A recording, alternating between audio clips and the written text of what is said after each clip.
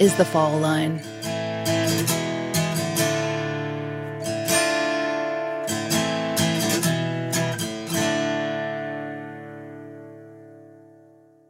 Every single day, every single week, every single month of my life, my only work was trying to get people to care for me.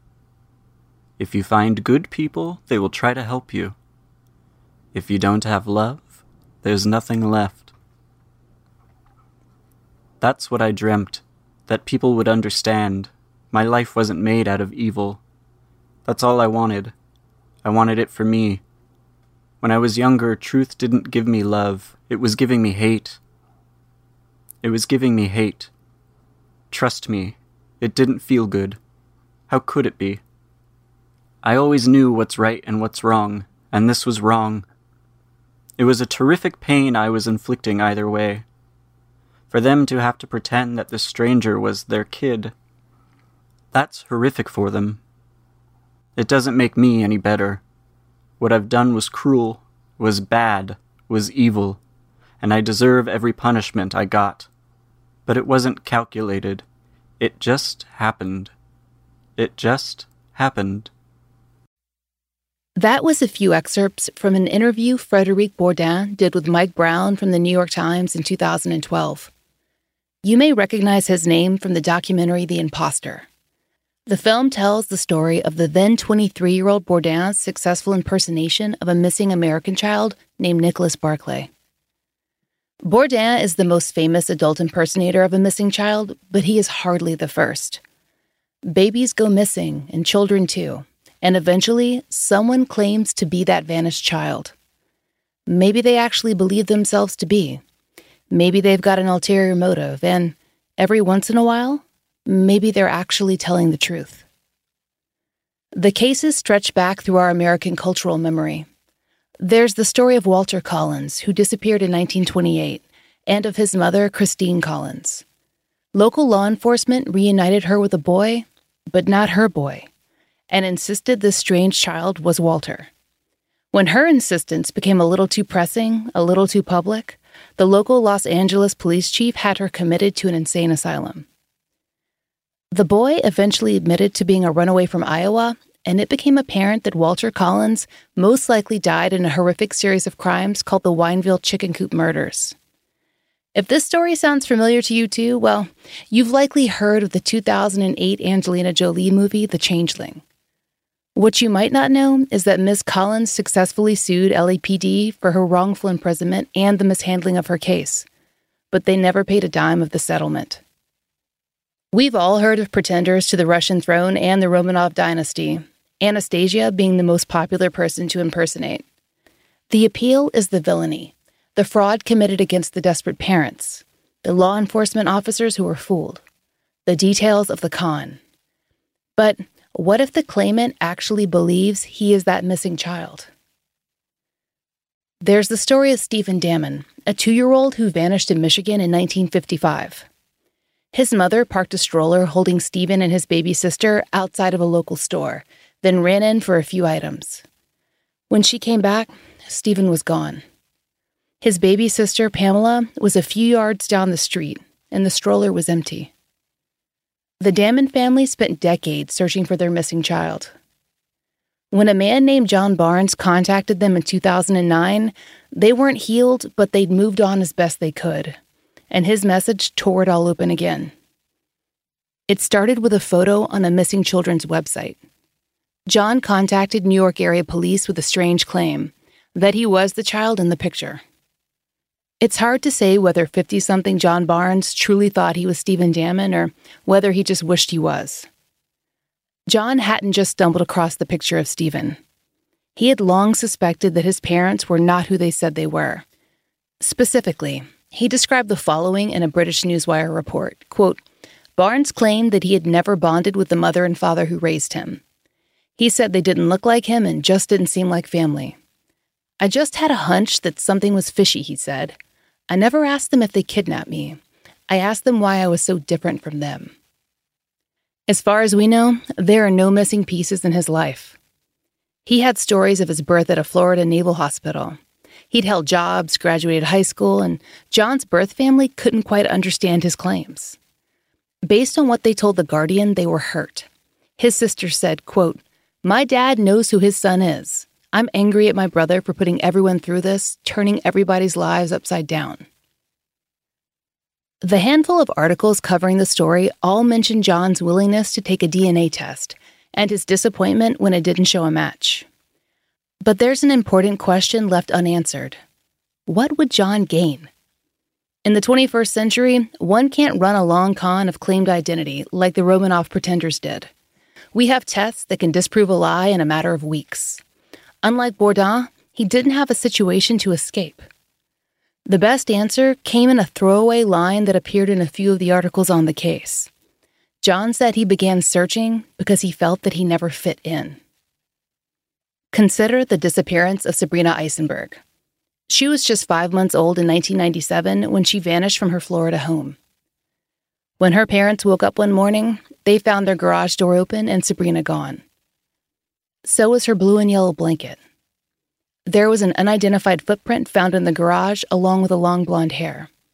The other 2 Eisenberg children were still in bed unharmed. There was an exhaustive search of the area, and the Eisenbergs themselves were viewed as suspects. ABC reports that county prosecutors actually bugged their home, but a federal judge declared those tapes inaudible and threw them out. Much as in the case of Lisa Irwin, there is no clear answer. No matter what happened to Sabrina, her family has a strong belief she's still alive, whether, as some believe in the case of Nicholas Barclay, to hide their own guilt, or because they are truly victims who have lost a child. Either way, that kind of public hope attracts claimants.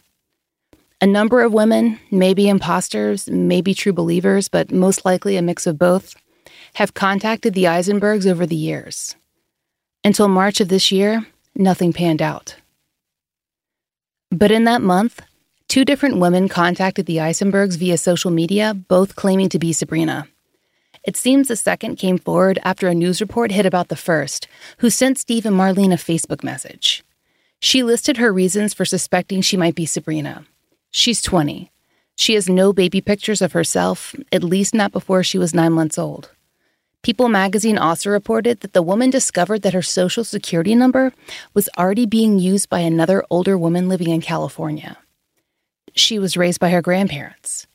Both women agreed to take DNA tests, but the results are still pending at this time. In all of these examples, the claimants themselves are actively looking at missing children's cases, searching for a photo or a story that might make sense of their own lives.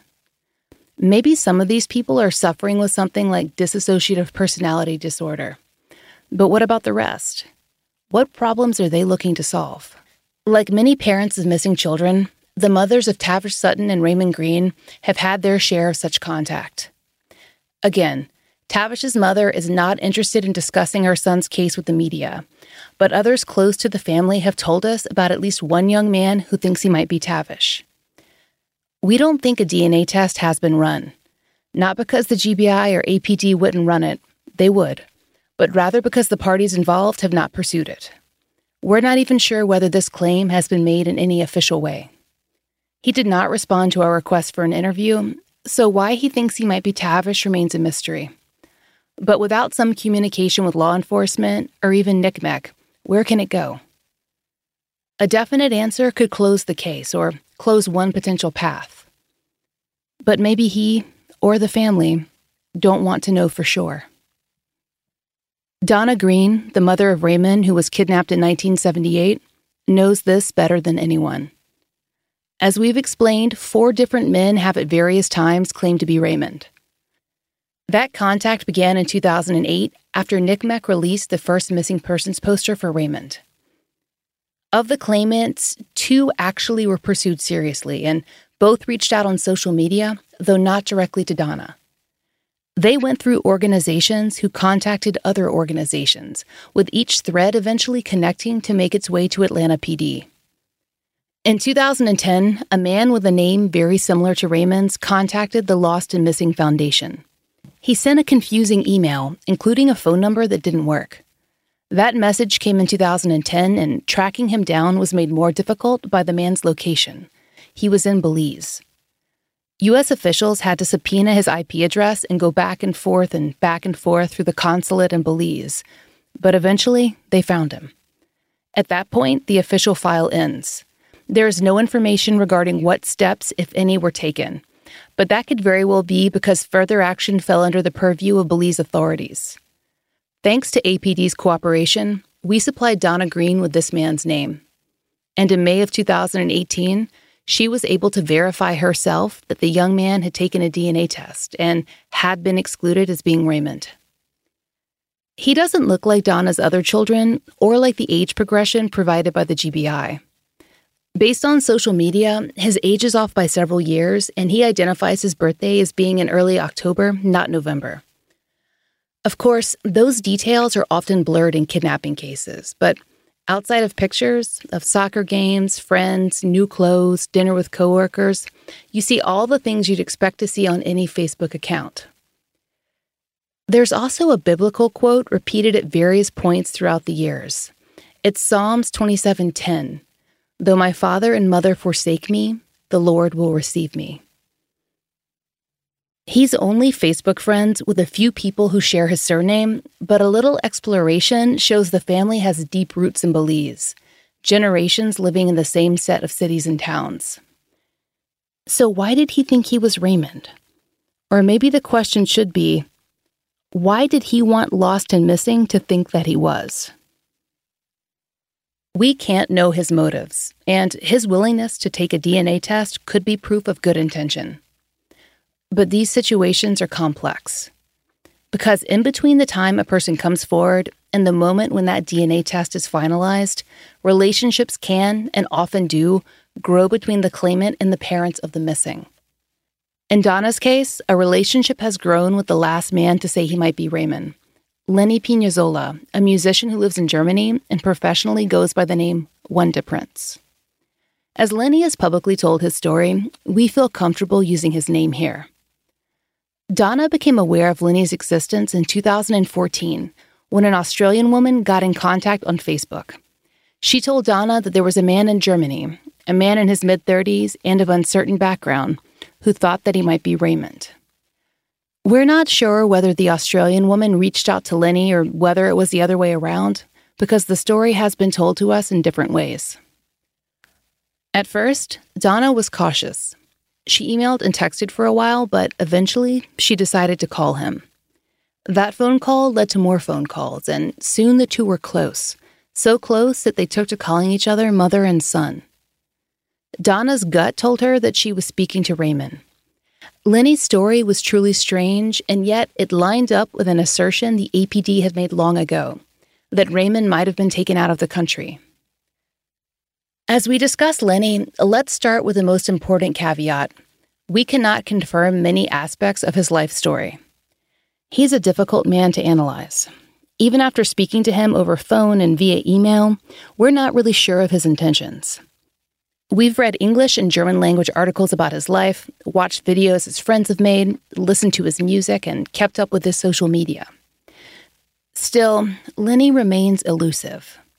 He presents his life as an ongoing state of inertia, that of a man with no country. He says his current citizen status is stateless. There's a picture of him that's been used in a few articles. In it, he stands in the streets of Heidelberg, Germany. He's out of focus. The camera is instead centered on the piece of paper he's holding, a temporary document of identification. As one classified as stateless, Lenny is not a German citizen. But he is also not someone who can be specifically classified as a refugee, an asylum seeker, or even a foreigner seeking patriation. This, Lenny says, is because he has no country of origin. To have that, he'd have to know where he came from and who he was at birth. He believes he is from the United States, but he isn't sure. It's fair to say that he isn't sure of anything.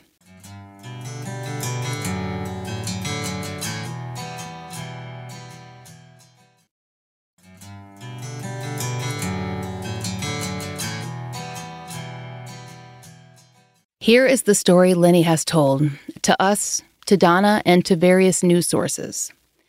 A warning. The details of his tale are disturbing and are nothing that we can actually verify. It starts like this. Lenny remembers being told that he was born in the summer of 1979. Lenny says that he was kidnapped from where he's not sure by a nanny, a Spanish woman who called herself Paloma Pinazola. The story then goes that he was trafficked is actually a better term, from the United States to Europe. Lenny alleges that while in Europe and throughout his young childhood, he was the victim of a complex and widespread sex abuse ring.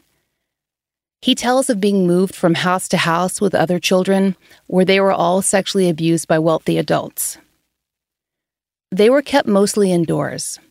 There was another nanny, one who spoke both English and Spanish, who was in charge of the feeding and care of the children. But treatment was harsh. Some were permanently maimed and others were killed. Child pornography was made. At some points, Lenny says he was the only boy in the house, and so he took the brunt of Paloma's abuse.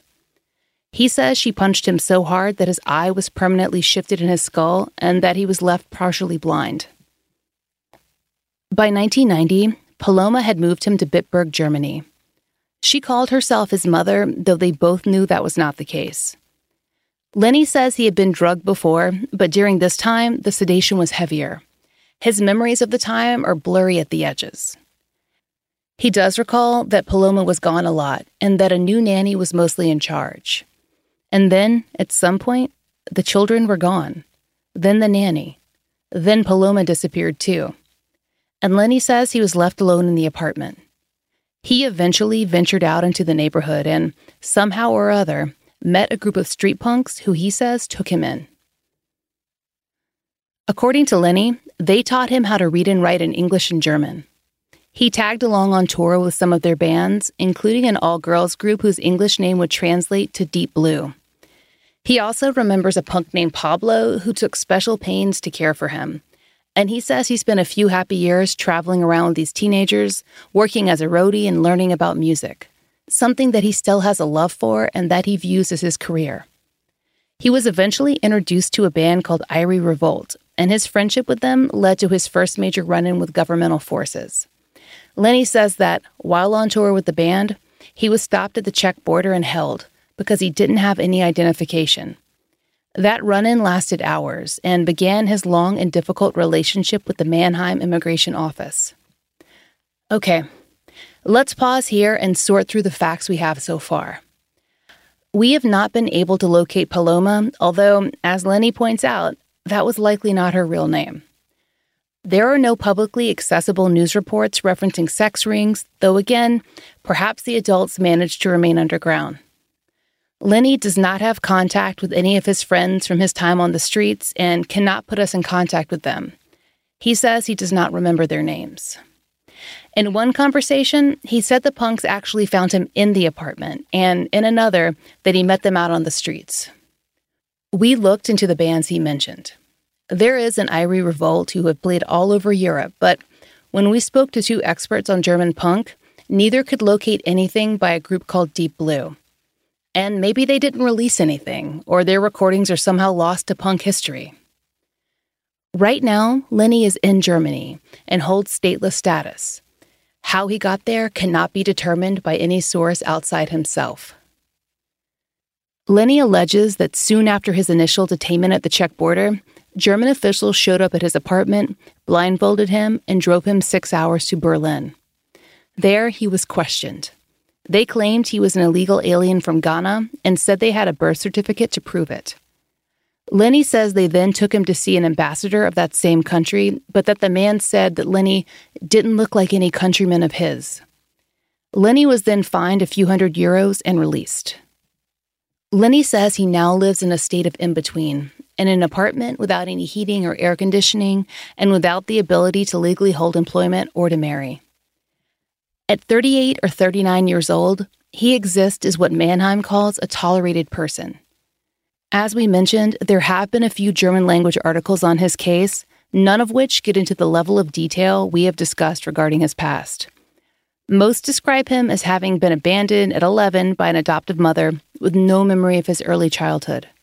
One particular article covering deportation quotes a town hall spokesman as saying, quote, "Mr. Pinazola does not meet the legal requirements for obtaining a residence permit. Among other things, his identity and citizenship is not clear, he has no passport, and his livelihood is not secured, and there is no departure barrier. He has not sought a passport and has not contributed to the clarification of his identity. Lenny thinks that German authorities want to label him as Ghanaian because it provides what he calls an easy answer, a way to deal with him quickly and to shuffle him off to become another country's problem. He says he has reached out to Spanish and Ghanaian authorities to help him with his identity and has even paid for a DNA test to try and prove who he is. Again, we've done as much as we can to fact-check this story. The Mannheim Immigration Office hasn't issued any statement concerning Lenny's allegations of abuse. And for now, he remains in Germany, performing music and keeping up an active social media presence to promote his brand.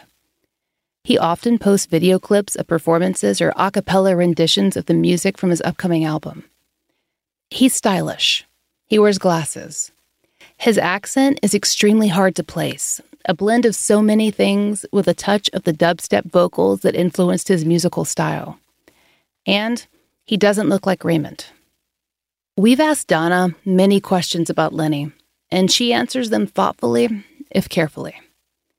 She still wants to fly to Germany and meet him, even though NCMEC's DNA test ruled out any chance that he might be her son. Donna reflects on this experience a lot, especially the hope she felt when they were first connected. I wanted to talk to him. And then there's always that hope, like, it's so possible. It could be possible because they said they believe he was sold overseas, so this could be so possible that I kind of just went all the way in on it.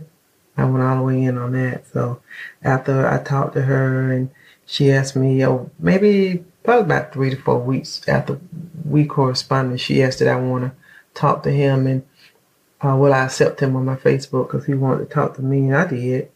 And, everybody was cautioned. You need to be careful, this, that, and other, but I threw that to the wind.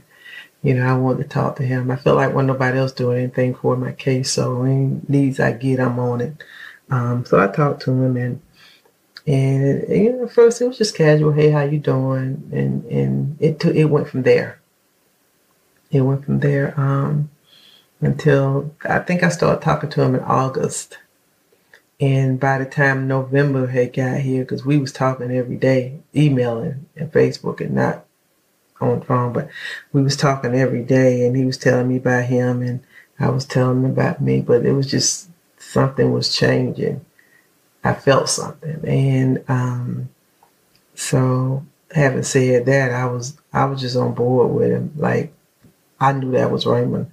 And no one could tell me any different than everybody cautioned me. But again, I threw all that to the wind because he represented something that I thought I had. I thought that I had found Raymond. And so, November the 6th, 2014, I asked him, did he want me to call him? And he was like, yeah. And I called him. And when I heard his voice for the first time, I just knew that was my son, and the way he talked and some of the things he did, similarities to some of the things that my kids do. But again, you kind of build that in your head because that's what you want. So you're going to find every little thing to fit what you want. Donna said that even after the results came back, she wanted to keep loving Lenny like a son because she hoped somewhere Raymond was getting that same kind of love from some other mother. Maybe one who was also missing a child.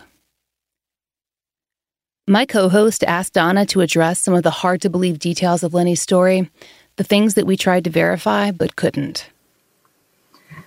I think some people who hear the story of you and Lenny, they might focus on some of the details that he gave that have turned out to maybe not be possibly truthful. Mm-hmm. And I think there might be a protective instinct wondering if you are being taken advantage of or had been taken advantage of. Can you explain how that doesn't feel that way to you? How it feels differently? Well, perhaps some of the things that he said wasn't true, but his foundation, the base of what he said is true. Lenny is a street kid. He grew up in the street. Street kids, they lie. They do all that. So if he lied about anything, and I'm sure he's probably lied about some things that I know and some things that I didn't know, but that's the life he lived. That's how he do what he do. So, I don't, but the relationship we had on my behalf, it was genuine. On his behalf, it was genuine because the foundation was true. Now, the other stuff to build from that, I can't say what's true, what's not. Some of it lies and some of it not. But I know the foundation of his story is true. So he's looking for his mom. So I don't feel like I was taken advantage of, because taken advantage of with what? So you feel like if he has been untruthful, it would be less of an attempt to be predatory towards you and more of a survival.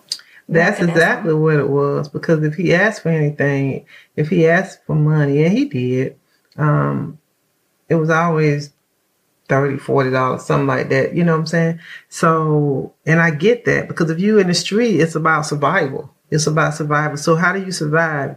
I've been homeless. You lie to survive. You cheat. You do those things for survival. So I get that part. What I don't believe, and I may be wrong, but in my heart of heart, I don't believe that his whole thing was because he actually thought I was his mom, and it really broke his heart to find out I wasn't. But I'm pretty sure he came up with some things in his head. You spend a lot of time alone. You create things in your head and situations in your head to make it real for you. I get that, So when he's lying or telling the truth or whatever like that, then I understand. But I understand that, because I understand he's coming from a place, just like I'm coming from a place. He's coming from a place. So I just pray for him. Perhaps Lenny is another Frederic Bourdon, or maybe he truly thought he might be a lost infant from Atlanta, Georgia, who somehow made it halfway across the world. For Donna and Lenny, there's no satisfying ending. Neither story is over. But even if Lenny had been Raymond, sometimes the answers are really just a new set of questions. In the past 7 years, 2 different abducted-at-birth cases have made national news. We've mentioned them both. Carlina White, who was kidnapped in 1987, solved her own kidnapping in 2011. And just last year, news broke that Kamaya Mobley, kidnapped in Florida in 1998, had been located. For their families, for NCMEC, for all the law enforcement who had ever worked the cases, there was celebration. But then, what came after was hard on everyone. Imagine being found as an adult. How would you understand your 2 lives, the one you were meant to live and then the one that you actually did? Carlina White was pregnant with her first child when she asked her mother, Ann Petway, for a copy of her Connecticut birth certificate. She needed it for state-provided prenatal care. It took days. Some sources say that Petway handed it over to Carlina, but others say she found it herself going through her mother's papers when she wasn't home.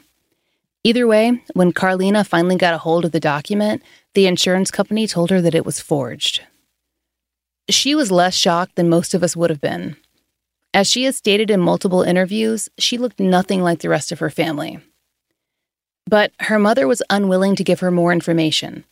She just said that Carlina had been abandoned by a young drug addict, but those answers didn't explain away all of the other problems the then 17-year-old Carlina faced.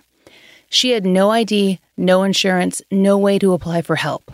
So she began to search missing persons websites and groups, looking for reports of the baby she might have been.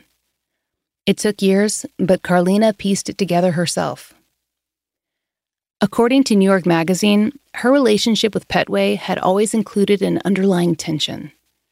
Carlina described her mother as not particularly loving at some points and even as abusive, though she shied away from that description in later interviews. She says she was beaten in the face with a shoe, but there's also talk of trick-or-treating and of good times with her younger brother. And she still goes by Nettie, derived from Nadra, the name Petway gave her. Like the other kidnappers we've profiled, Petway had a past arrest record including forgery. Carlina has described her as a drug addict too, and the man she thought was her father as a drug dealer, though her later interviews are kinder toward them both, recasting their actions in a more forgiving light. But that came later, after she'd met her birth parents, Joy White and Carl Tyson.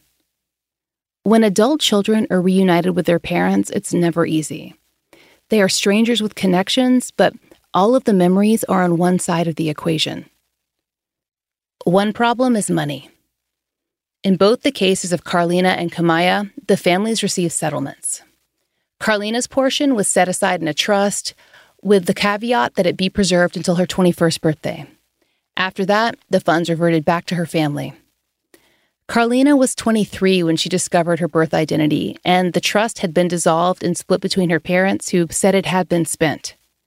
And there have been varying levels of estrangement in their relationships ever since, most specifically because she testified on behalf of her kidnapper at trial. Kamaya Mobley's situation has been similar and perhaps even more complex. According to various news outlets, she knew of her kidnapping for 2 years before the information was made public, and before her birth family knew she was alive. She has maintained support of Gloria Williams, whom the Root reports is still saved as Mommy in her phone. She sent Williams a Mother's Day card this year, and she still prefers to go by her assumed name, Alexis. It's difficult for a birth parent to fathom why or how a kidnapped child could possibly still love their abductor. They expect their children to feel the same fury and pain that they do. Carlina White's mother, Joy, expressed her feeling outside the courtroom on the day Ann Petway was sentenced. It felt good because I will never forget the time that I was in the hospital, and I took my daughter to the hospital when she was sick, and Ann Petway was there on the floor, and she was volunteering as a volunteer worker, but posing as a nurse at the time. And I will never forget her face. And she came up to me and said, "Don't cry, your baby is going to be okay." And she pat me on my shoulder. And she knew what she was doing at the time, and she prayed on me when I was in the hospital. And she knew what she was doing. And during Gloria Williams' hearing, Kamaya Mobley's mother was passionately tearful. She has been equally angry and anguished in interviews, repeatedly expressing the same sentiment, that she cannot accept her daughter's love for Gloria Williams. During her testimony, she made direct eye contact with Kamaya, who was seated in the back of the courtroom. Much of what she said seemed directed toward her daughter. She was so beautiful. She was so beautiful. She prayed on a child, and we would not be here if it was a grown woman. She wouldn't have went into a grown woman's room and done that. Okay, you're saying because you were so young. Yeah, because I was young, and she came in there and prayed on the child, and that's what she's doing to my child. Yes. I am your mother, Kamaya. As of the writing of this episode, Kamaya's birth mother was no longer speaking to her. She said that she'd blocked her daughter's number and that it was just too painful, but that maybe they might have a relationship someday. Donna Green has watched these stories and she understands the mother's frustration. Unlike the rest of us, she can actually relate. Well, my children and I had a conversation last week, really, because we looked at the situation with the Kamaya Mobley on Ayana Fix My Life, and they were saying that we should understand as parents where the children come from, because Kamaya loves her mom and her mom that raised her, and she's trying to get to know the mom, that her biological mom, and they think that we should understand that. And I was explaining to them that may be true, that Kamaya loves her mom, and she was thrust into this. She don't know anything about this, so her mom raising her is what was real and what was true to her. At the same time, you got a mother over here whose child was taken away from her. You know, that's a part of her soul is missing. And so for her daughter to come back home and calling this woman mom and loving on this woman and concern, and her tears is for this woman, I can understand how it would be difficult for that mother to accept that. Because here's the lady that caused me the grief, that caused me the pain, that caused me the sleepless nights, that caused me nights and nights of tears. They had me longing for years, wondering is this child dead or alive, and what's going on with them. And so the one that caused me the pain is the one that you clinging to. Well, that would be a problem. initially all will be well because all is well. You're home, you're safe, and you're loved, so all is well. But I think after a little while, when the smoke settles, you'll begin to understand that it might be a problem with that. I know it may be for me. For Donna, the risk of problems that might come with finding Raymond would far outweigh the pain of never knowing. Unlike many parents of missing children, Donna has every reason to believe her son is alive and out there in the world, and she's waiting for the moment when he realizes he's hers. Donna is a religious woman, so she bases her faith in that eventual reunion in the grace of God. But, and this is the thing you have got to understand about Donna Green, she has not spent the last 40 years waiting. Despite the trauma, Donna has never checked out. She's raised a family, supported a husband through an addiction, buried him, worked long hours to keep her family fed, watched her grandchildren born into hospitals more secure than she'd ever imagined. She's been homeless and sick and without enough money to repair her car. But that's just the start. Donna is an advocate. She has walked into police stations with a single news clipping and relaunched her son's missing persons investigation. She has become a public speaker, traveling the country to draw attention to other undercovered cases. She has worked with and been highlighted by NCMEC. She arranges grassroots memorials and celebrations of life for families who have never received public attention. She's written an autobiography, a good one, and raised funds to fly overseas. She runs a website for Raymond and communicates with families all over the world.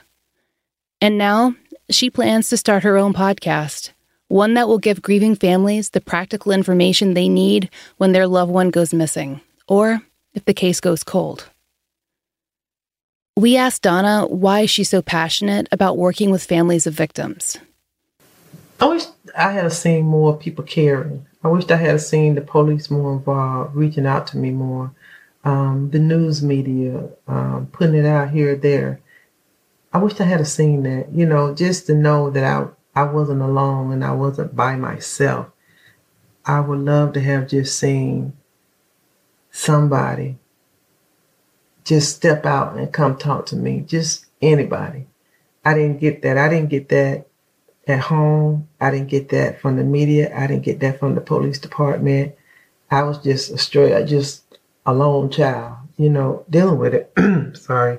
So I wished I had seen more of that, but I'm so happy now that they have the security in the hospital. I just had a grandbaby a couple of days ago, and they had the security blanket, the security bracelet, baby this, but everything, because that's what's needed, so, but I don't guess. I know that when things happen, that's when you tighten in on things. You set up. So as much as happened in these hospitals and stuff, they had to come up with something. And so if Raymond being missing helped that out a little bit, then it's a blessing.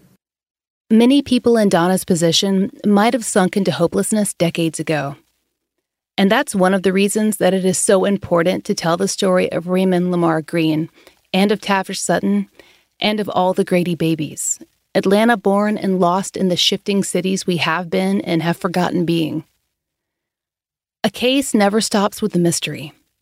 It goes on, day by day, coloring the lives of each person, the parents, the nurses, the doctors, the police, the social workers, who have had too much time to reconsider all the small choices that might have changed the equation. Maybe if we leave things there, the story seems hopeless, worth telling only as a cautionary tale. But that's selling Donna short. It's selling short every single family who was pushed for justice in a case that no one seemed to care about, and who used that frustration to reach out rather than to shutter themselves in.